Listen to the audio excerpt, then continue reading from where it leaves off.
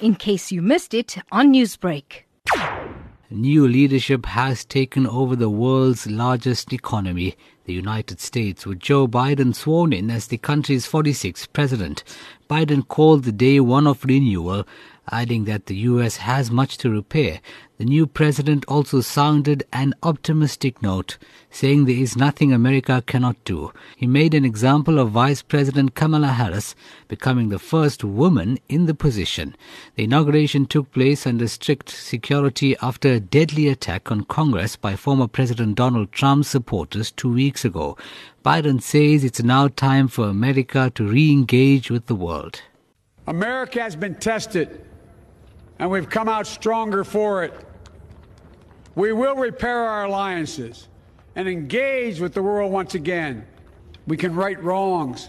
We can put people to work in good jobs. We can teach our children in safe schools. We can overcome the deadly virus.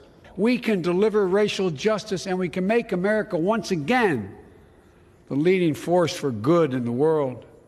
President Joe Biden has called for an end to the uncivil war between the Democrats and Republicans. He concluded his inaugural speech by calling on Americans to confront the rise of white supremacy.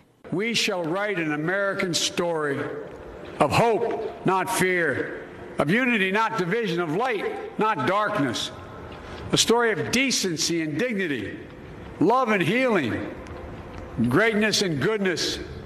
With purpose and resolve, we turn to those tasks of our time. Sustained by faith, driven by conviction, may God bless America and may God protect our troops. Thank you, America. Several world leaders, including the Pope, have reacted positively to Joe Biden's inauguration as US President. UK Prime Minister Boris Johnson says Biden and Vice President Kamala Harris, the takeover is a step forward for the United States, which has been through a bumpy period. Iranian President Hassan Rouhani urged Biden to return to a 2015 nuclear agreement and lift sanctions on Tehran, while welcoming the end of Trump's era.